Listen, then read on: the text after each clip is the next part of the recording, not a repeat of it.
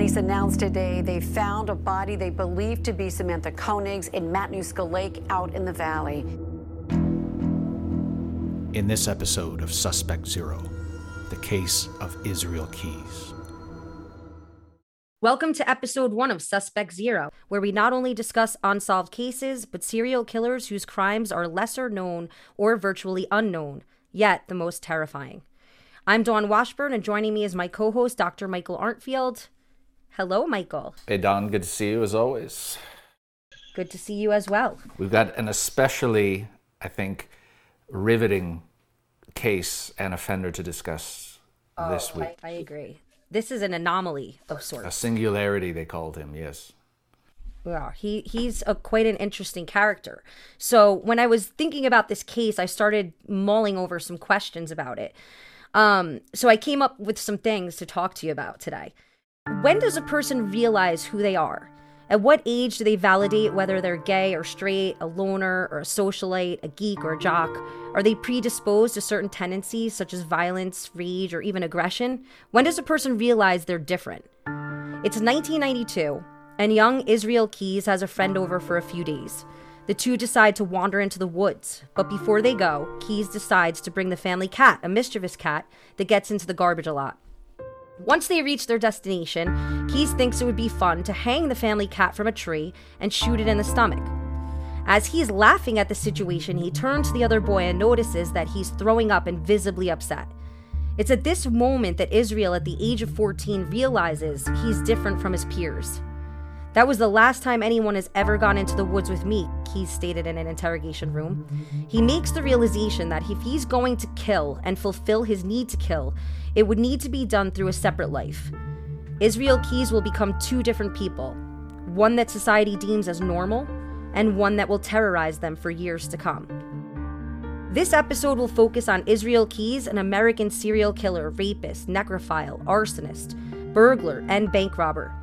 He admitted to violent crimes as early as 1996 with the violent sexual assault of a teenage girl in Oregon in a spree that lasted pretty much until his capture in 2012. So I'm passing the torch to you now, Michael.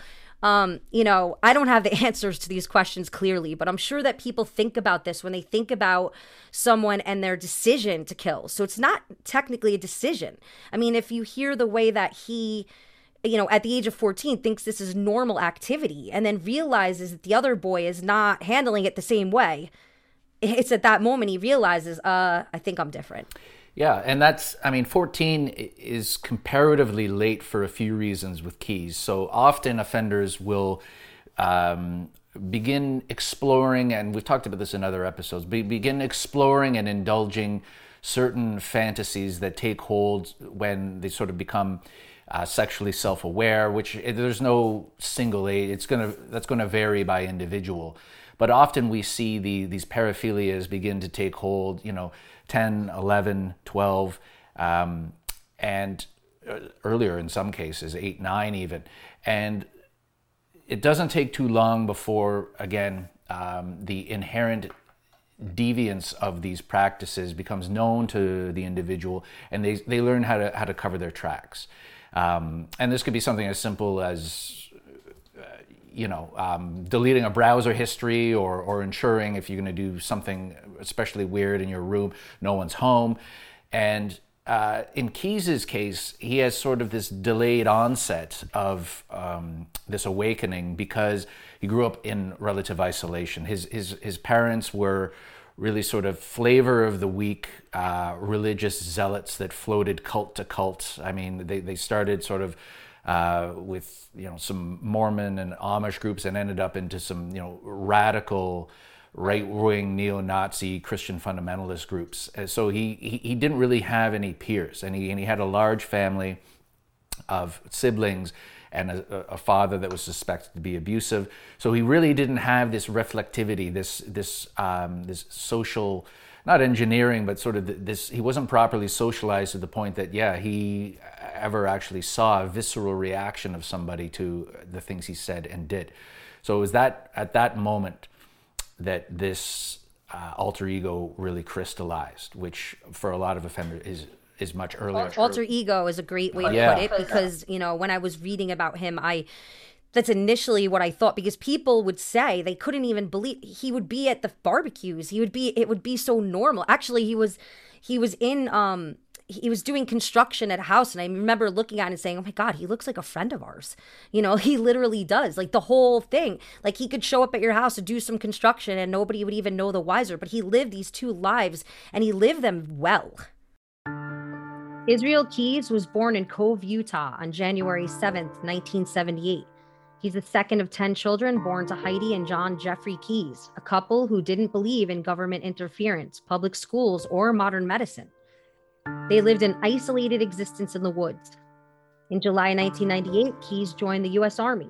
He did well as a soldier, and after his discharge in July 2001, he lived with the mother of his daughter and then later moved to Alaska after that relationship fell apart. As a serial killer, his crimes included detailed planning.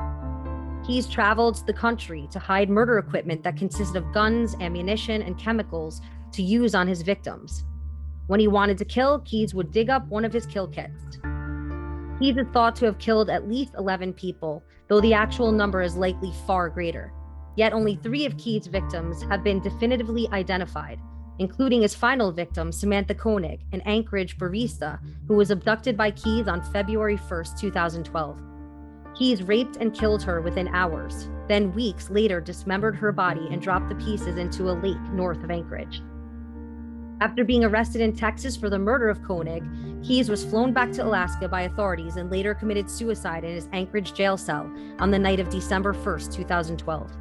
He managed to slit his wrist and strangle himself to death at the same time, leaving skulls and satanic imagery written in his own blood on the wall of his cell before he died.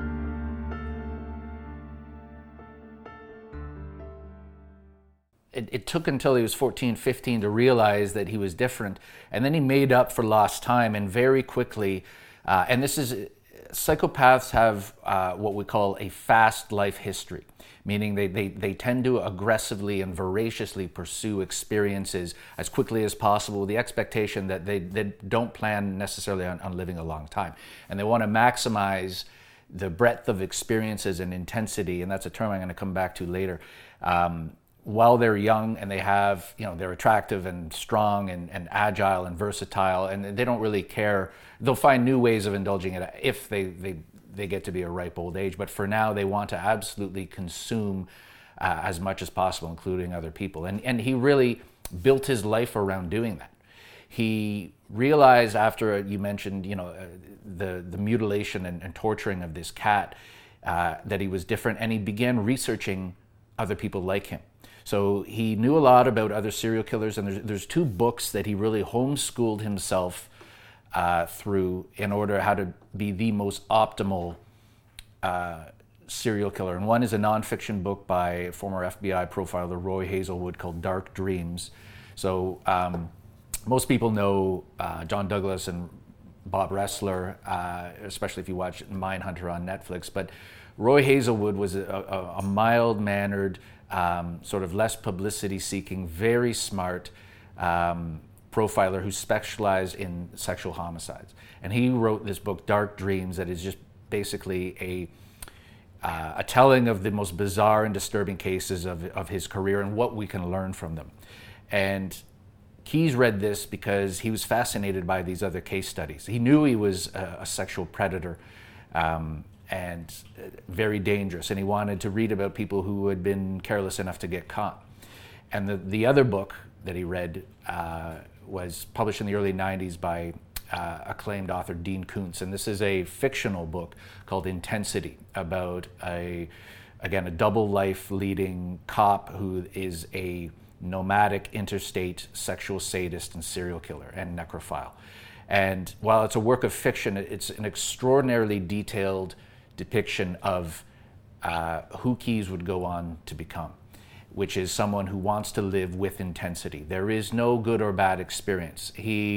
Life is a zero-sum game unless you are pursuing every deviant, hedonistic pleasure possible, including the pain and suffering of other people, which is what really excited him. And that's why Roy Hazelwood's book is the tie. Dark Dreams is such a interesting tie-in to Keyes, because Hazelwood was the first expert to say there's two types of sex offenders that can never be corrected or rehabilitated. One is child molesters, which is different from pedophiles, and we can get to that later if we have time, but all child molesters are pedophiles. Not all pedophiles are child molesters.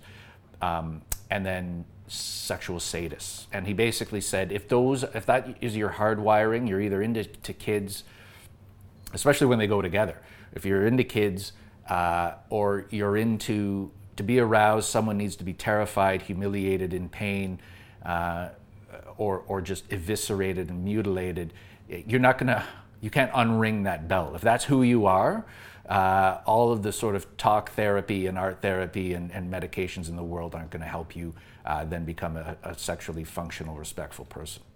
And the irony about him is that he, was able to live these, because you normally think that a serial killer has absolutely no emotion. Like I would think that if I was married to one, right, who was keeping a double life, that what I picture is that he has absolutely no emotion. Like, am I ever even going to reach him? Like, if I'm crying about a fight we had, does he really care?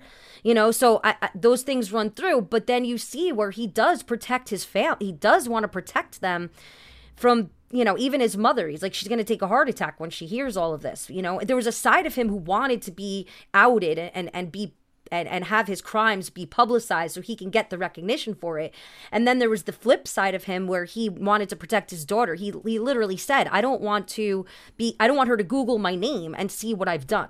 So I found that to be interesting about him, that he did have some kind of conscience, maybe not with his victims, but with his family, who ultimately will become victims as well. But, so I found that to be something that was interesting about him. And his nomadic way, I didn't really think about this, but you did say they don't think that they're going to live a long life.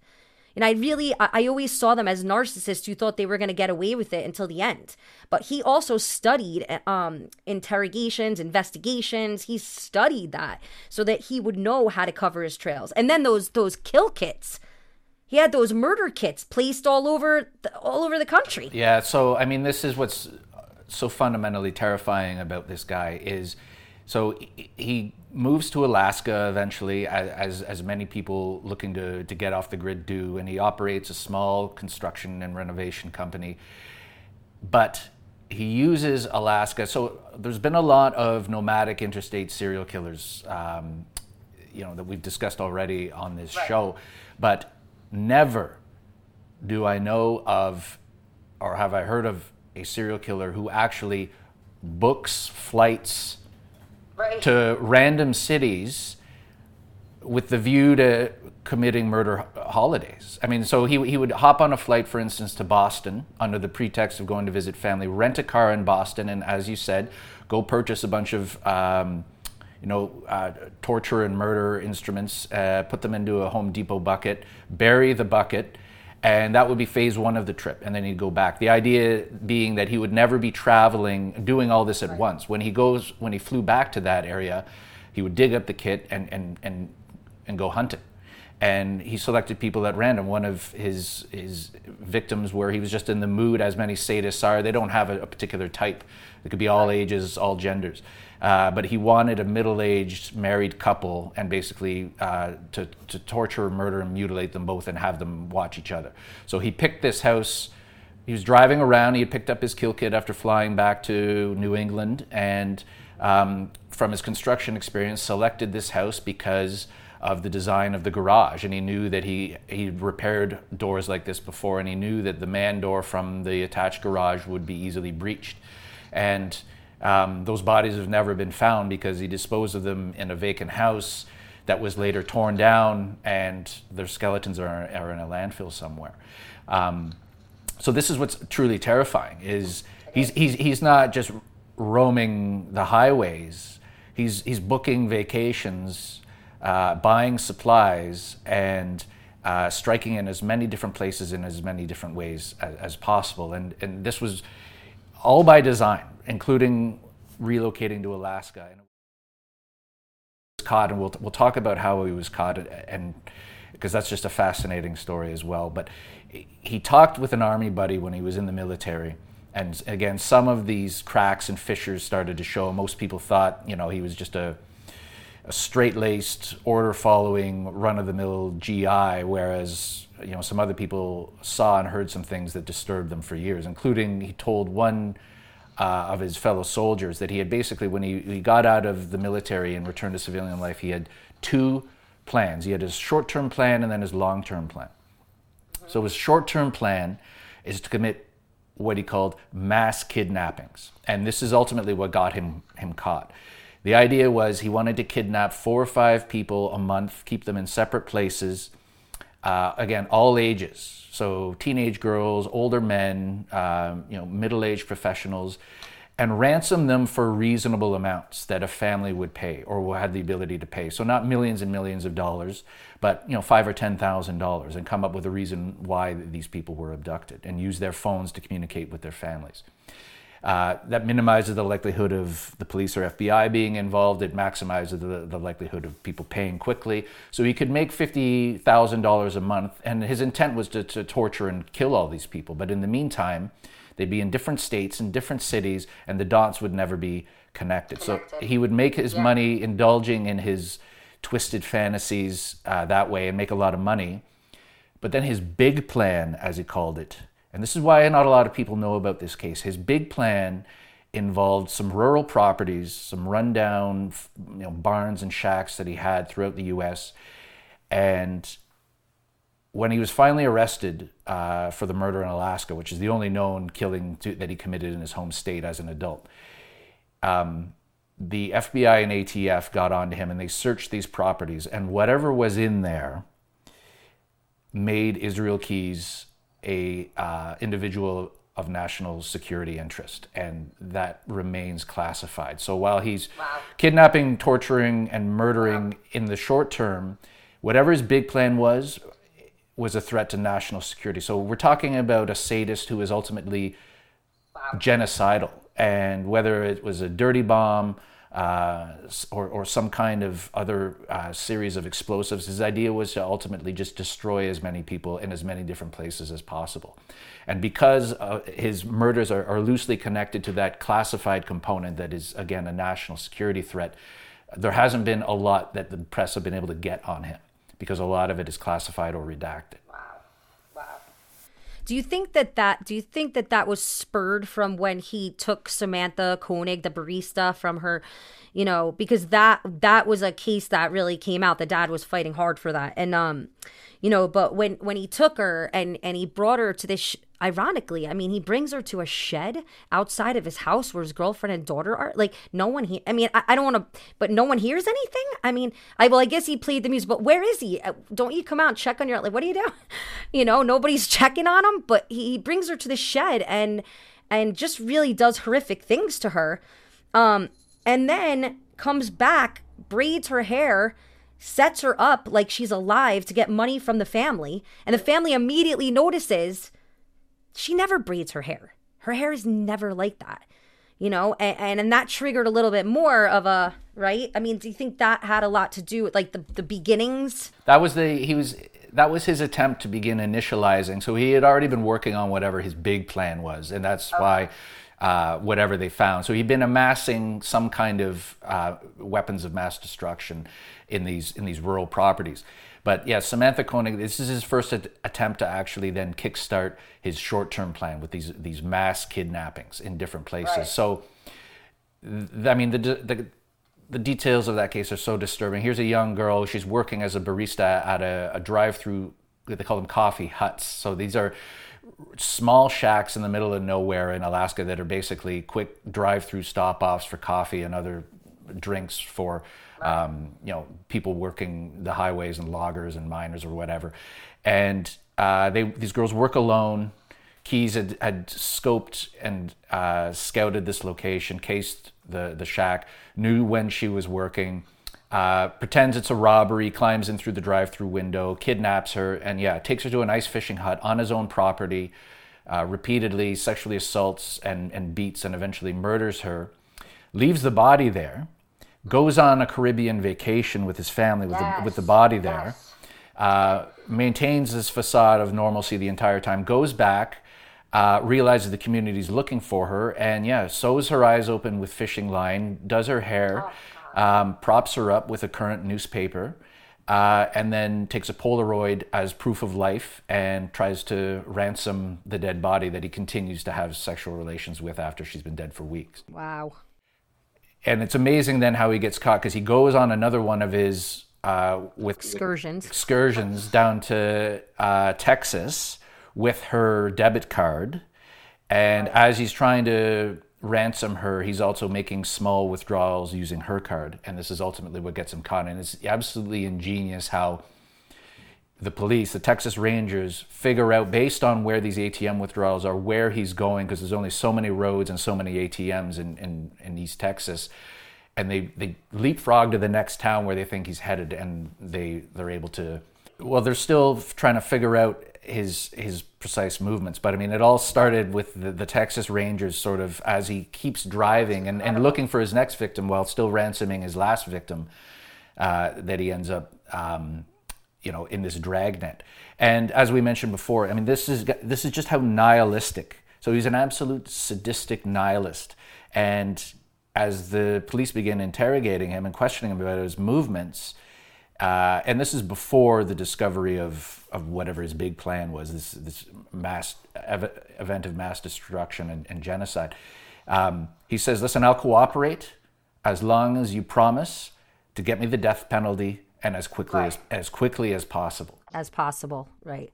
He didn't want to stay in jail, and he didn't want to deal with it, and he didn't, yeah. And if he couldn't live with intensity, like the book that he had sort of modeled, the novel he had modeled his crimes after, and could not do this, then life just wasn't worth living. So while you think, and while on the surface it looks like, yeah, he has some sentimentality towards his daughter and this woman he was living with, that by all accounts it looks like he was just using, really, ultimately, that's the cover. Yeah, and it's really just about maintaining control, controlling the narrative, and he played games with police. He would give up, like the couple I mentioned in New England. He would sort of give little dribs and drabs and little details that were very difficult to confirm or corroborate, and then he'd give a little bit more the next day and maybe change a story. But I mean, ultimately, they've corroborated, a dozen or so, and then there's other cases that he's suspected of. There's going to be far more than he was suspected of. And the reason why it's thought to be 11 or 12 is ultimately they don't get him the death penalty fast enough or bring it to trial fast enough. So he commits suicide in his holding cell, cuts his wrists, and puts 12 skulls with upside down crosses on them on his jail house wall, and says, "We are all one now," as though each of these skulls drawn in his own blood was one of his previous victims.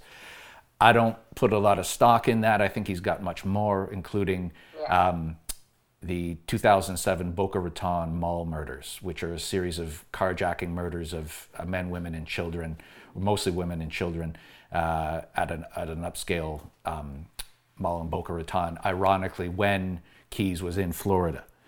And there's a composite that was created by police with the help of a survivor, and it looks alarmingly like Keyes. And the killer in this case always talked about his kit. "I've got my kit," and he brought a kit remarkably similar to the ones that Keyes buried around the country to come back to dig up later so he could use them on people. Wow. Just wow. It's a lot to take in. It really is. It's a lot to take in. I said to you earlier, he was an anomaly of sorts. It's almost, he was an interesting study, I have to say. Like, I'm definitely bringing this to my classroom, because this was an interesting, we've done a few, but this one, I don't know, this one stood out for me. I don't know why, but it did. Well, because he is, and this again, I'm quoting from the Kuntz book, Intensity. He is... Here is someone, people have goals in life, they have dreams. Here is someone who set out from childhood to be a homicidal adventurer, to be a traveling professional serial killer. And he epitomizes that. Short of, second only perhaps to some international assassin that you might see in a movie who does this lucratively for a living.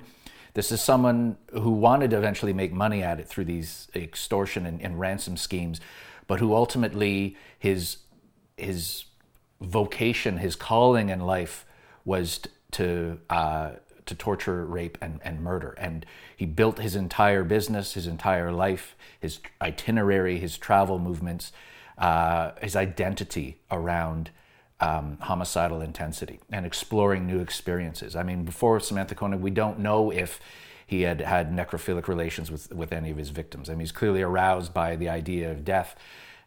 His first suspected victim actually is a double amputee young girl who went missing in the small town where Keyes was living with the latest sort of freak show cult that his parents had taken up with.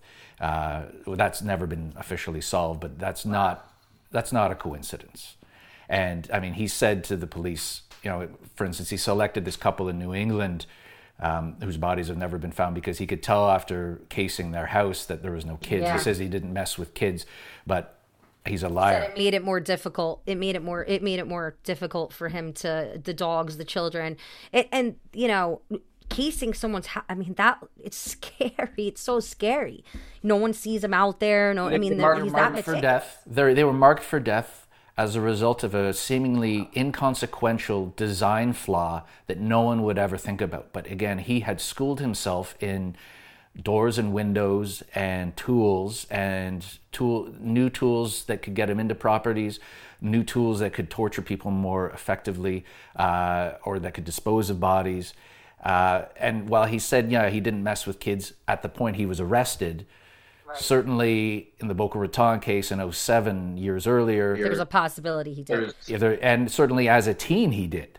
So as he got older and more experienced, he realized, I don't target homes with pets or kids because they're not as predictable. The noise can't be controlled. It gets messy. I can't maintain the discipline that I need, to commit these crimes.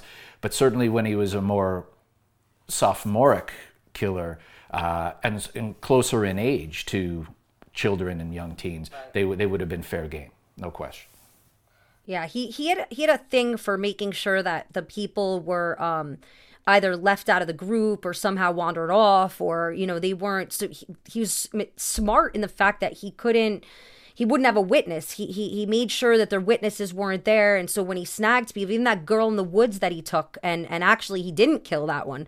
That one got away because she had told him, you're like a guy that I could date, you're handsome. Like, what are you doing this for? And he said that's one of his major regrets is that he had an opportunity, and it wasn't about, that she would speak. He was upset that would have been another notch in his belt that he missed out on.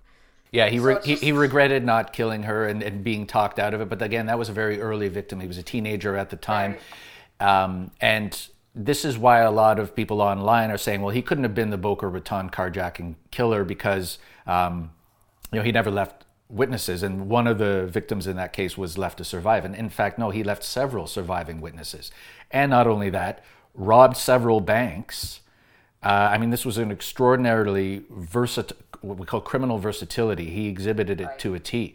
And this is why we've been talking about this for some time at the Center for Homicide Research, which is one of the think tanks I'm involved with in Minneapolis. And we understand now, a lot of bank robbers are bandits that, haven't thought about more sophisticated ways to get a lot of money through other scams, and are thrill-seeking cowboys like you see in the movies. But a lot of them also, there is a sexual motive.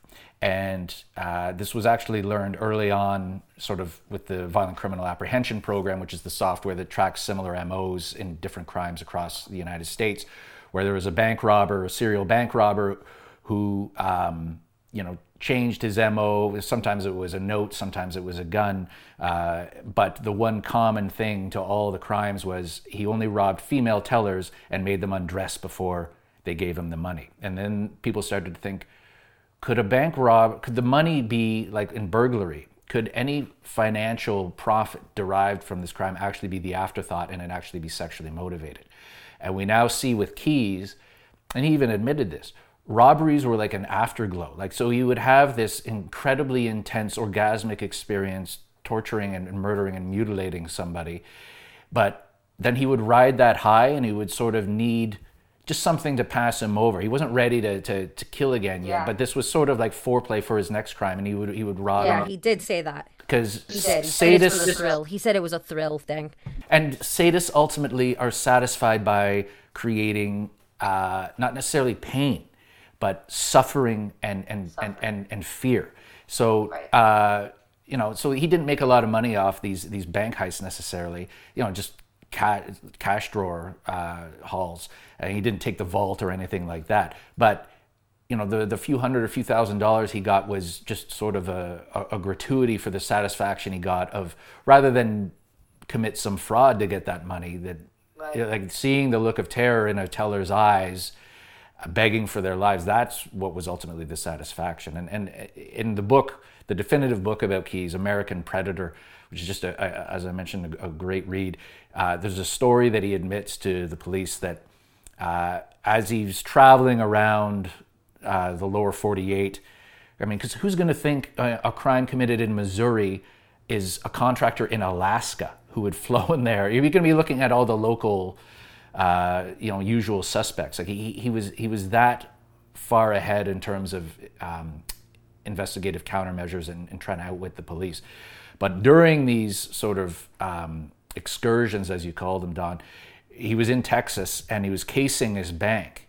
He was just standing outside looking at this bank thinking this would be because he had a very specific criteria for banks that he would target. They would need to be near roads, they would need to be in smaller towns, not big cities that would have a lot of police close by and sophisticated response procedures. And he's looking at this bank, and a complete stranger, civilian, comes up to him and like starts poking him and just saying, "What are you doing? What are you doing here? Who are you? What are you doing looking at this bank?" And he realizes, like, these Texans are no nonsense shit kickers, and like this random dad has come up to me and just doesn't like the cut of my jib. He goes, "I can't commit crimes in this state." And it's fascinating that then years later, after the murder of Samantha Koenig, it's traveling through Texas that becomes the tipping point for his finally being caught. And they're the ones to get onto him. So this isn't an ode to Texas, but he was a psychopathic, sexual, genocidal sadist was afraid of civilians in Texas enough that he stayed out of that state until his final victim, and realized he would never try to rob a bank in Texas. It's just Go Texas. It's just it's so richly ironic. Wow, that is ironic. This has been some story, Michael. I mean, this was one that I really, I don't know, I got into. I really did. I don't know. His story is quite interesting. And again, with respect to the victims, because we always say that, we're not glorifying anything that's been done. It's just studying it and teaching our students what they need to know about people and situations and how not to be a victim, by learning about it. That's exactly it. And the Keyes case is important because, as you mentioned, there are so many criminological teaching points. I mean, whether it be the sexual sadism, the growing up in an environment of isolation and religious intolerance and extremism, whether it be inter-family sexual abuse. The psychological profile on this guy is all over the place. And just in terms of then the investigative methods used from, again, digitally tracking his victims and geoprofiling where he's likely to go next based on the transactions with his victim's debit card, to how they interviewed him and how he was ultimately then, from a correctional perspective, able to get a hold of an edged weapon to slit his wrists. And pencil. Yeah. And so, I mean, he could have just as easily used that on the interrogators or the guards. So, I mean, there's so many professions in and out of the criminal justice system that can learn so much from this case, and nobody knows about it. And that was the whole basis for the book American Predator, which is that this is the most terrifying, professional, homicidal, adventuring serial killer and would-be terrorist, and you've never heard of him. Right. Anything else on him you want to ask me? Because I mean, for our listeners and viewers, we do not script this. This is like the serial murder version of like Between Two Ferns or whatever that show is. Which is why sometimes I'm scrambling. I look at my stuff. I'm like, oh my God, I hope I gave the right date to the listeners. So if I didn't, it'll be corrected. But yeah, I mean, we don't script it. It's kind of just coming off the top. And what we research, it's important. So. Yeah, I mean, I know a lot about these cases because my work involves lesser known cold cases and using lesser known techniques to try to solve them. And by circumstance, then you stumble across these cases as part of my research or our research that involve really obscure known offenders that just for whatever reason aren't part of the popular vernacular, aren't household names, and should be because not because we glorify these people, who are, at the end of the day are scumbags and monsters. Yeah, it's awareness. It's awareness, and it's especially from an investigative perspective. I mean, if you're a homicide detective anywhere and you read the case of Israel Keys, you need to rethink everything you think you know. So that couple in New England that went missing, now we know. I mean, the case was never solved. Who knows what efforts were being taken? Their skeleton, mutilated remains are in a landfill somewhere that we'll never know about. I mean, they were disposed of in a vacant house that was sold and then demolished without ever being inspected. That was Bill and Lorraine Currier. Yeah. Demolished without ever being inspected, or someone walking through it who would have found them. But whoever fielded that missing persons report and eventually declared them dead, would you ever in a million years think someone from Alaska flew to Boston, rented a car, that was the point, drove for days, dug up a kill kit, and then randomly selected their house because of the garage design, and now they're in a landfill somewhere? That was the point. There is no script to anything anymore as a result of, this has really been an awakening, I think, for everything we thought we knew about what a term that used to be used, is sort of fallen out of vogue, but organized offenders. So Israel Keys takes that to a whole other level. Booking plane tickets and selecting cities and burying kill kits weeks or months ahead of time and then going back. But to be so specific in victim selection even, and versatile. So he's killed teenagers, he's killed grown women, children, and then his mood of the day is that now I want a middle-aged couple, and I want to rape a man and make his wife watch. So again, if you haven't already done so, and you're an investigator, you need to absolutely rethink the conventional wisdom on victimology, on organization, on mental rehearsal, on mobility in terms of serial offenders. And a case we're going to be talking about in a couple weeks, is Israel Keys, but in multiple countries. Jack Unterweger, who was a Austrian, get this, true crime journalist who used his position to travel around Europe and then to the US and kill people as while researching killers. So he's thought to have killed in... That's going to be another one. Yeah. And again, went to the wrong state, not Texas, but I won't spoil it. But his mistake was going to the US, where he got sloppy. And fortunately, whether it be Keys or Unterweger, even the most organized of serial killers subscribe to what's known as the least effort principle, which means when you do something time and time again, you ultimately look to reduce the amount of effort that you have to put into it. And fortunately, that means usually they're getting caught. Right. He even you said something before about the using the pencil and being in there with the investigator. So it just triggered my memory real quick about his demands. So he was asking for this candy bar, and he was asking for this Americana cigar, and and his coffee. And so there were some things that were just mainstream. He was mainstreamed as well as what he was doing on the side. And the investigators were having a real hard time with allowing him to control that, the questioning. Like, he had a lot of power, and they were like, oh, we just don't want to give him this power, but we have to, or else we're not going to get where we need to be, and then he just shut down because he realized the media had blown it up, which is what he asked not to do. So, so his ending is, his ending is interesting, to say the least. But yeah, he did have that weapon and was able to use it when he needed to. I kind of felt like that's something that he would have done if he didn't get the death penalty. It seemed like it would follow suit with him being in control and just being like a big F you to everybody in the end. Like, you're not getting the info, and I still did what I needed to do the way I wanted to do it. That's right. And I mean, what a lot of people forget is suicidal ideation or suicidal tendencies are associated with psychopaths who are malignant narcissists and love themselves, but it's all ultimately about control.